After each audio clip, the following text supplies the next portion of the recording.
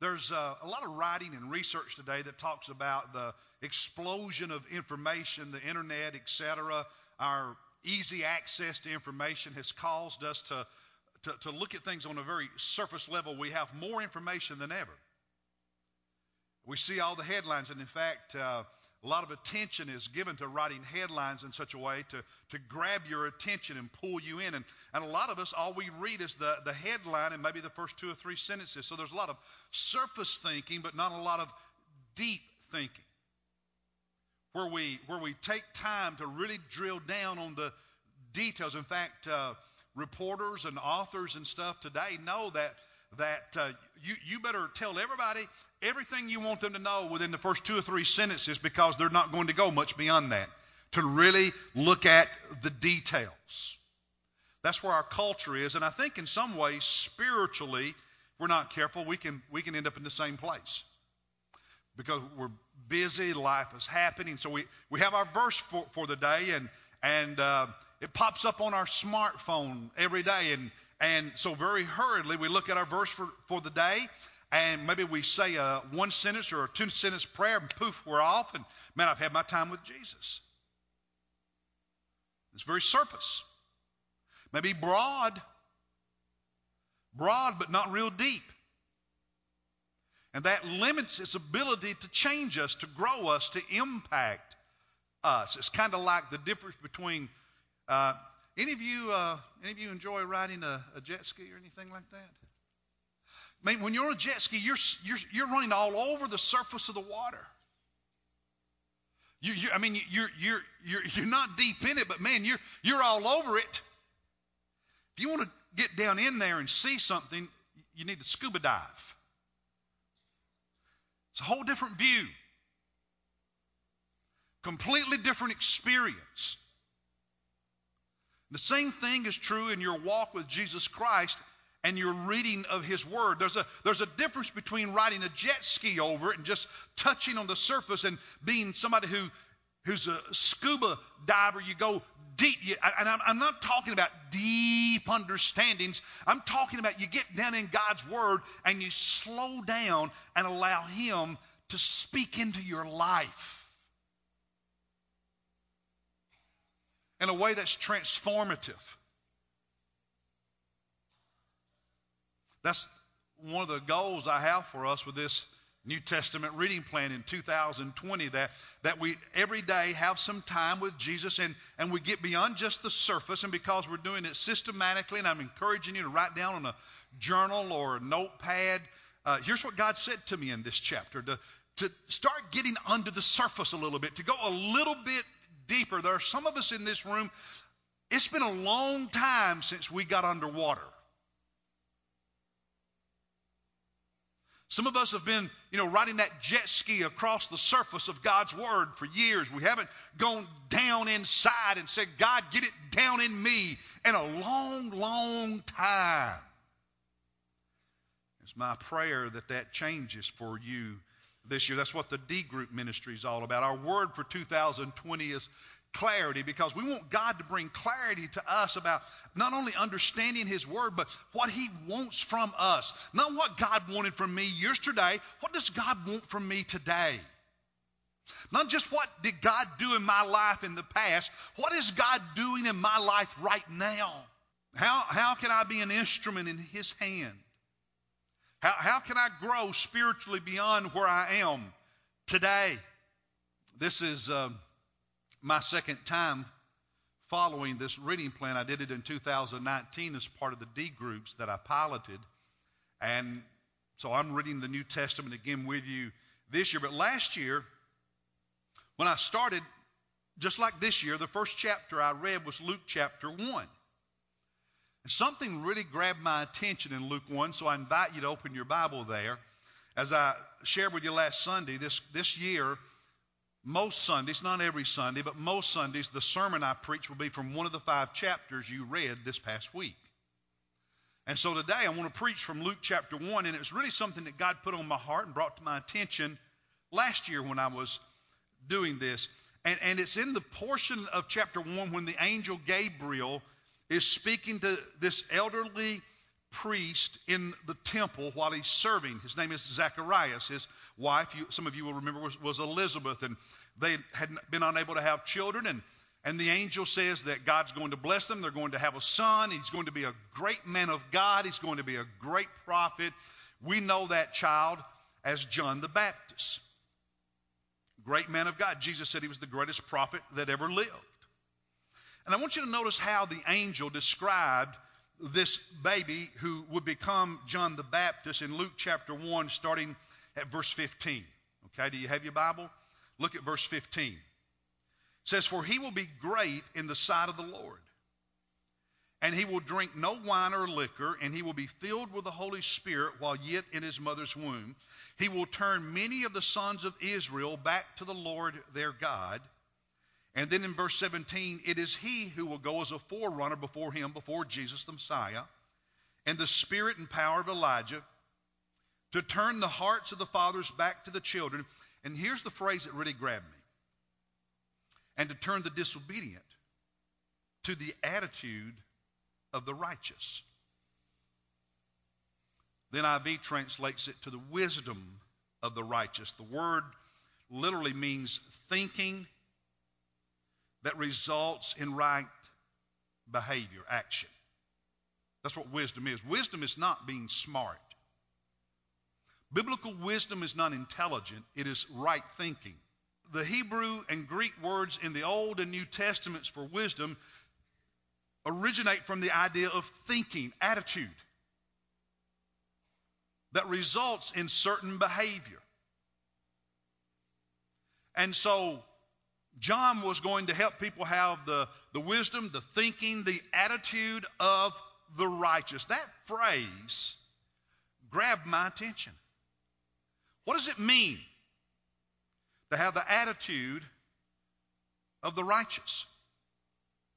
And as I thought about it and tried to do more than just read about it and have a passing glance, riding the jet ski over it, part of what I wrote in my journal last year for verse 17 on the attitude of the righteous is the first thing I wrote in all capital letters was "wow" with a big exclamation point. I'm not sure what this fully means, but I'm struck by the idea of the disobedient turning to an attitude of the righteous. True repentance includes our attitude, a change in attitude. What does it mean? What does it look like to have an attitude of the righteous? I didn't get the answer right away. In fact, the answer came as I read and reflected on all of chapter 1. Now, all of us understand the importance of attitude, right? How attitude not only shapes how people perceive us, it influences how we react, how we respond to things. This past Tuesday, I met Stephen, our son, in Athens, Georgia, to go to the Kentucky-Georgia basketball game. It was a late game, 9 o'clock Tuesday night, and I got to give the Georgia fans credit. It was a great crowd. I've been there before, and it was the most pro-Georgia crowd I've ever seen in Athens. A lot of times there's almost as many Kentucky fans as Georgia. This was a great Georgia. There were about 1,000 fans out of the 10,000 that were UK, and the other 9 were Georgia fans. I mean, they packed the place out, and they were enthusiastic. They've got one of the best freshmen in the country on their team. He'll probably be a top 5 draft pick. I wanted to see that kid. And Georgia led most of the game. But with about 8 minutes to go, Kentucky got the lead and never let it go. And with about a minute to go in the game, we were up, I don't remember, 5, 6 points, something like that. And all of a sudden, most of the Georgia fans got up and started leaving. And so Stephen and I looked at you and we said, "What are they doing? Game's not over." I mean, I can't tell you how many times I've seen Kentucky come back from being down 5, 6, 7 points with a minute to go and win. Stephen, I said, "They can still win this game. What's wrong? What's going on? Why are they leaving?" I mean, it was just like they were all rushing to get out, and there's a minute to go. They still had a chance. And all of a sudden it hit me. They've lost to us so many times in basketball, they expect to lose. But fans of teams like Kentucky and the Blue Bloods, who win most of the time, we don't give up to the very end unless we're down 50 points because we think we still got a chance. Our attitude is we expect to win. Their attitude was, we're behind 6 points, minute to go, we're going to lose. Attitude, see, if you had a different attitude, they wouldn't have left, they would have stayed. And here's the point I'm making, is the way you think, the way you feel, your attitude shapes how you deal with stuff in life. Is that not true? In any and all areas of life. And so the attitude of the righteous, wow, I need to have the attitude that righteous people have. You need to have the attitude righteous people have. We should want the attitude of the righteous. What is that? Because I would think that having the attitude of the righteous would influence my life in a very positive direction. Whereas if I don't have the attitude that righteous people have, man, I'm going to miss out on some stuff. I'm going to make some wrong decisions. True? So what is the attitude of the righteous? Well, again, I didn't see it until I read all of chapter 1. And I saw it when I looked at and compared the two stories in chapter 1, the story of Zacharias and the story of Mary, the mother of Jesus. So let's look at Zacharias to start with and his story, and hopefully come to understand the attitude of the righteous. In chapter 1, verse 5, tells when this was taking place, when King Herod was king and so on, and Zacharias, his wife Elizabeth, he was a descendant. His wife was a descendant of Aaron, and so he's a priest. And in verse 6 says they were both righteous in the sight of God, walking blamelessly in all the commandments and requirements of the Lord. So what it's saying here is that when it came to all the do's and don'ts, when it came to all the rules, when it came to all the regulations that a devout Jew was to follow, that a priest was to follow, they both did it well. But they had no child in verse 7 because Elizabeth was barren, unable to get pregnant. And they were older. Verse 8, it tells us that he was performing his priestly duties, his service before God in the appointed order of his division. The priests were divided into groups, and they rotated terms of serving in the temple itself. All the priests didn't serve there all the time. They were on a schedule, so to speak. So it's his turn to be in the temple, and he was the one from his group that was chosen to actually go inside the temple and burn incense. So he's in the outer part of the temple building itself. He's not in one of the courtyards. He's inside the actual building. And there were people outside in prayer, making their offerings and so on. And in verse 11 it says, an angel of the Lord appeared to him, standing to the right of the altar of incense. So he's in there burning this incense as an act of worship as a priest. And suddenly an angel appears to him. And in verse 12, Zacharias was troubled when he saw the angel, and fear gripped him. Well, I probably would have felt the same way, wouldn't you? Verse 13, but the angel said to him, do not be afraid, Zacharias, for your petition, your prayer has been heard, and your wife Elizabeth will bear you a son, and you will give him the name John. And you will have joy and gladness, and many will rejoice at his birth. And then the verses we read earlier describing his ministry and the attitude of the righteous. So far, everything's going well. He and Elizabeth have been praying for a child. He's faithfully serving God. He's in the temple burning incense. He's holding up his end of the deal, if you will, in the sense that he's meeting his obligations. He's being faithful. And God says, your prayers have been answered. You're going to have a baby. Now, the fact that God sent the angel to tell him this meant that he and Elizabeth were still praying for this. Verse 18, Zacharias said to the angel, notice this now, how will I know this for certain? The NIV translates it, how can I be sure of this? The New Living Translation, how can I be sure this will happen? He he's wanting proof. He's wanting evidence. He's wanting God to prove to him this is going to be happening. God, how can I know for a fact that what this angel's telling me is true and will happen? There's a seed of doubt in his mind. Do you get that? God, I need some more evidence. I need you to prove it to me, God, that what you're saying is real. I mean, on one level, we get that. They were both old. She had been barren their whole marriage, unable to have a child. And the circumstances of their life created more doubt than their relationship with God created faith. I think there are times all of us can identify with that. God, prove it to me. I need to know that this is real. The angel responded in verses 19 and 20, I am Gabriel, who stands in the presence of God. Now get that image. Here's Gabriel, the angel who stands in the very presence of God at his throne in heaven. And Gabriel says, I have been sent to speak to you. God sent me as a divine messenger to give you this message.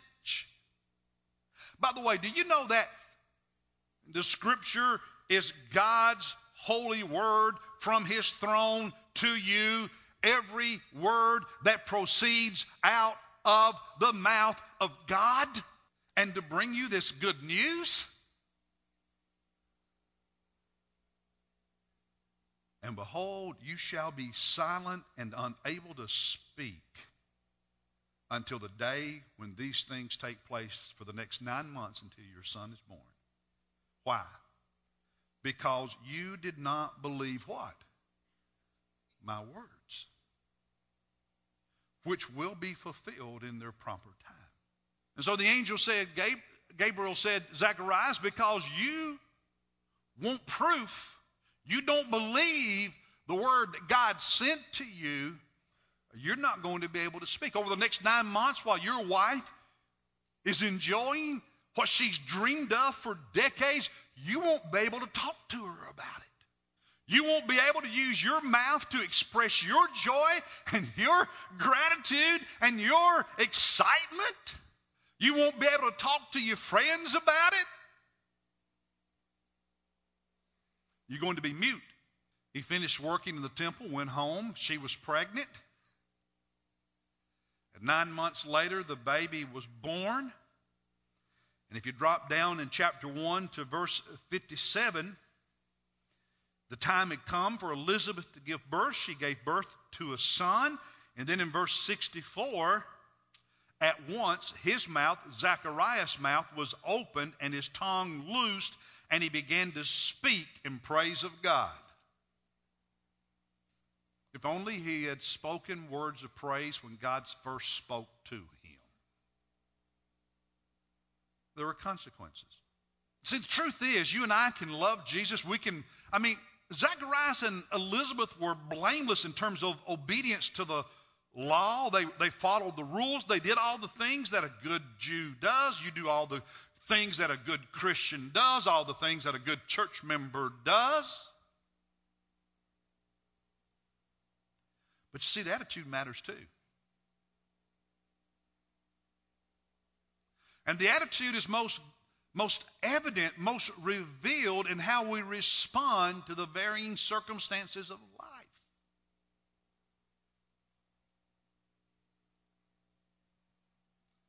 God spoke to him. God spoke to him. See, God was giving Zacharias a deep moment. Not a surface jet ski moment, but a deep moment, a scuba diving moment. God was coming down and talking to him, just like I'm encouraging us to get into the Word of God every day and hear the voice of God. So what is the attitude of righteousness? Well, this kind of helps me, but it doesn't fully explain it, because what I get here is that here was this good man, this obedient man who heard the word of God, but as he heard it, there was doubt. And he said, God, I can't trust it yet. I need you to do more. I need you to prove it to me. Well, what about Mary, the mother of Jesus? Well, in chapter 1, we find her story. In verse 26, now in the 6th month, so Elizabeth is 6 months pregnant when this happens. The angel Gabriel, the same angel, was sent from God. It's a message from God to a city in Galilee called Nazareth, to a virgin engaged to a man whose name was Joseph. At the end of verse 27, the virgin's name was Mary. And coming in, the angel comes in and he says to her, so he comes into her house, and he says to her, "Greetings, favored one, the Lord is with you." She was very perplexed at his statement. Well, I find it interesting that Zacharias was filled with fear. Mary was simply perplexed.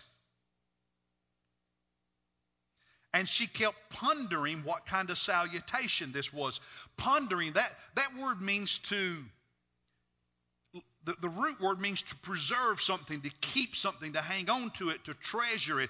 It's the idea of not losing it. So when it comes to the human mind and intellect, it means you remember it and you think about it, you reflect on it, you ponder it, you treasure it, you go deep and think before you speak. You know, something similar is said about Mary later. And in chapter 2, when Jesus is born and the shepherds make their visit to the manger, in chapter 2, verse 19, the shepherds tell her about the angel singing in the sky and what they said and so on. And in verse 19 of chapter 2, it says that Mary treasured all these things, pondering them in her heart. See, if you want to have the attitude of the righteous, part of it involves taking time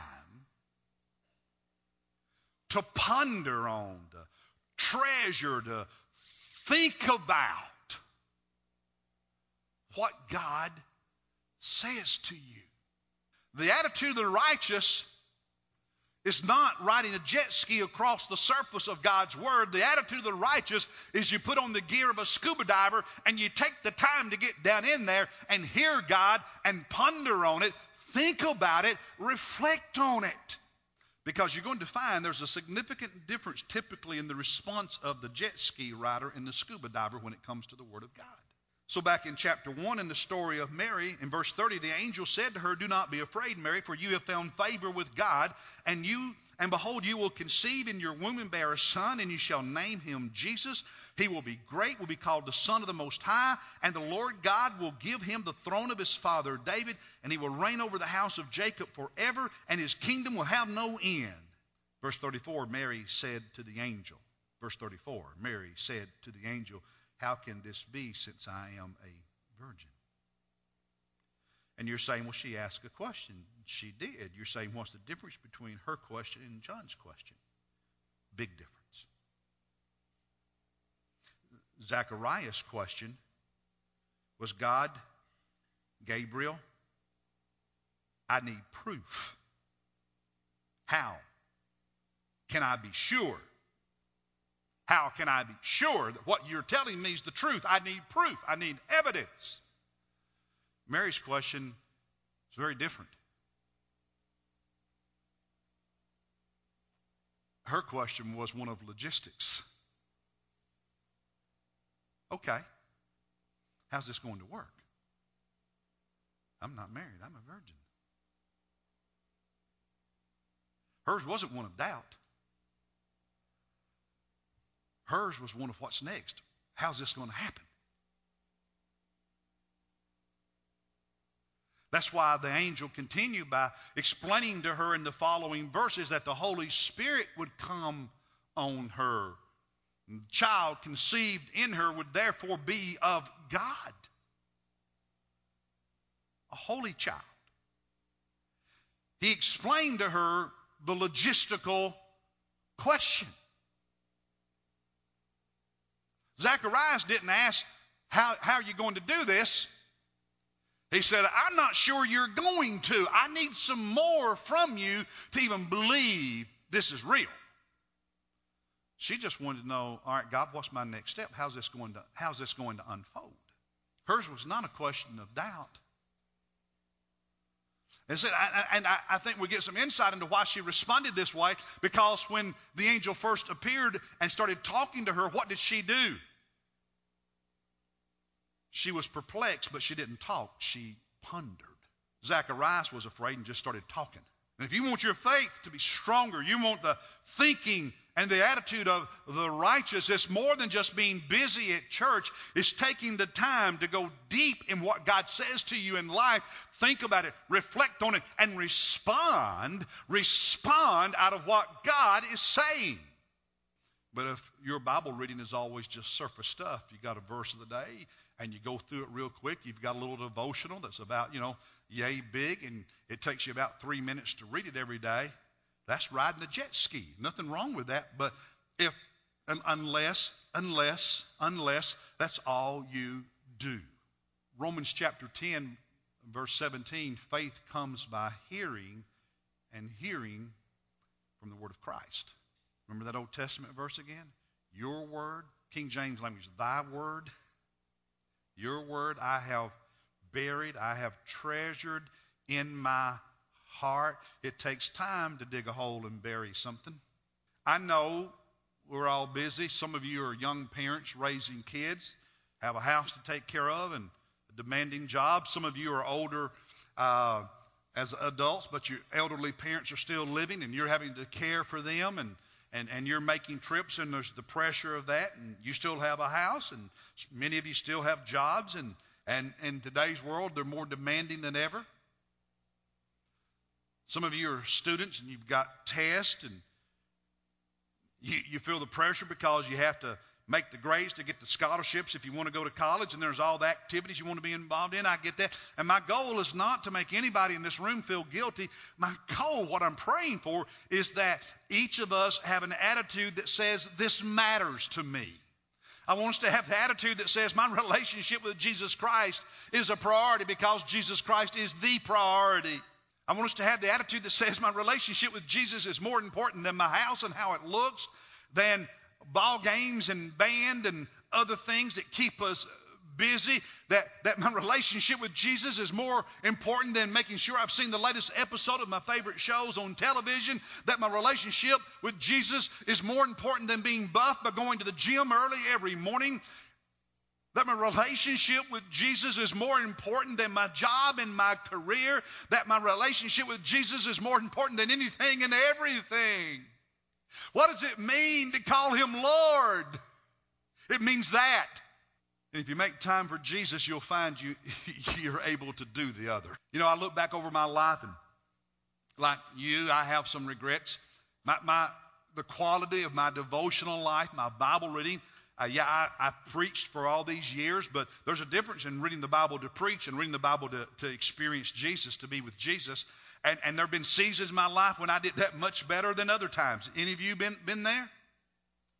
But I'll tell you what, as a 61-year-old man, I look back, and when I see those seasons when I wasn't as disciplined and faithful as I should have been in that experience of having daily time with Christ, I regret that, because I now am old enough and experienced enough to know that I robbed myself of some of the beauty that Jesus wanted in my life.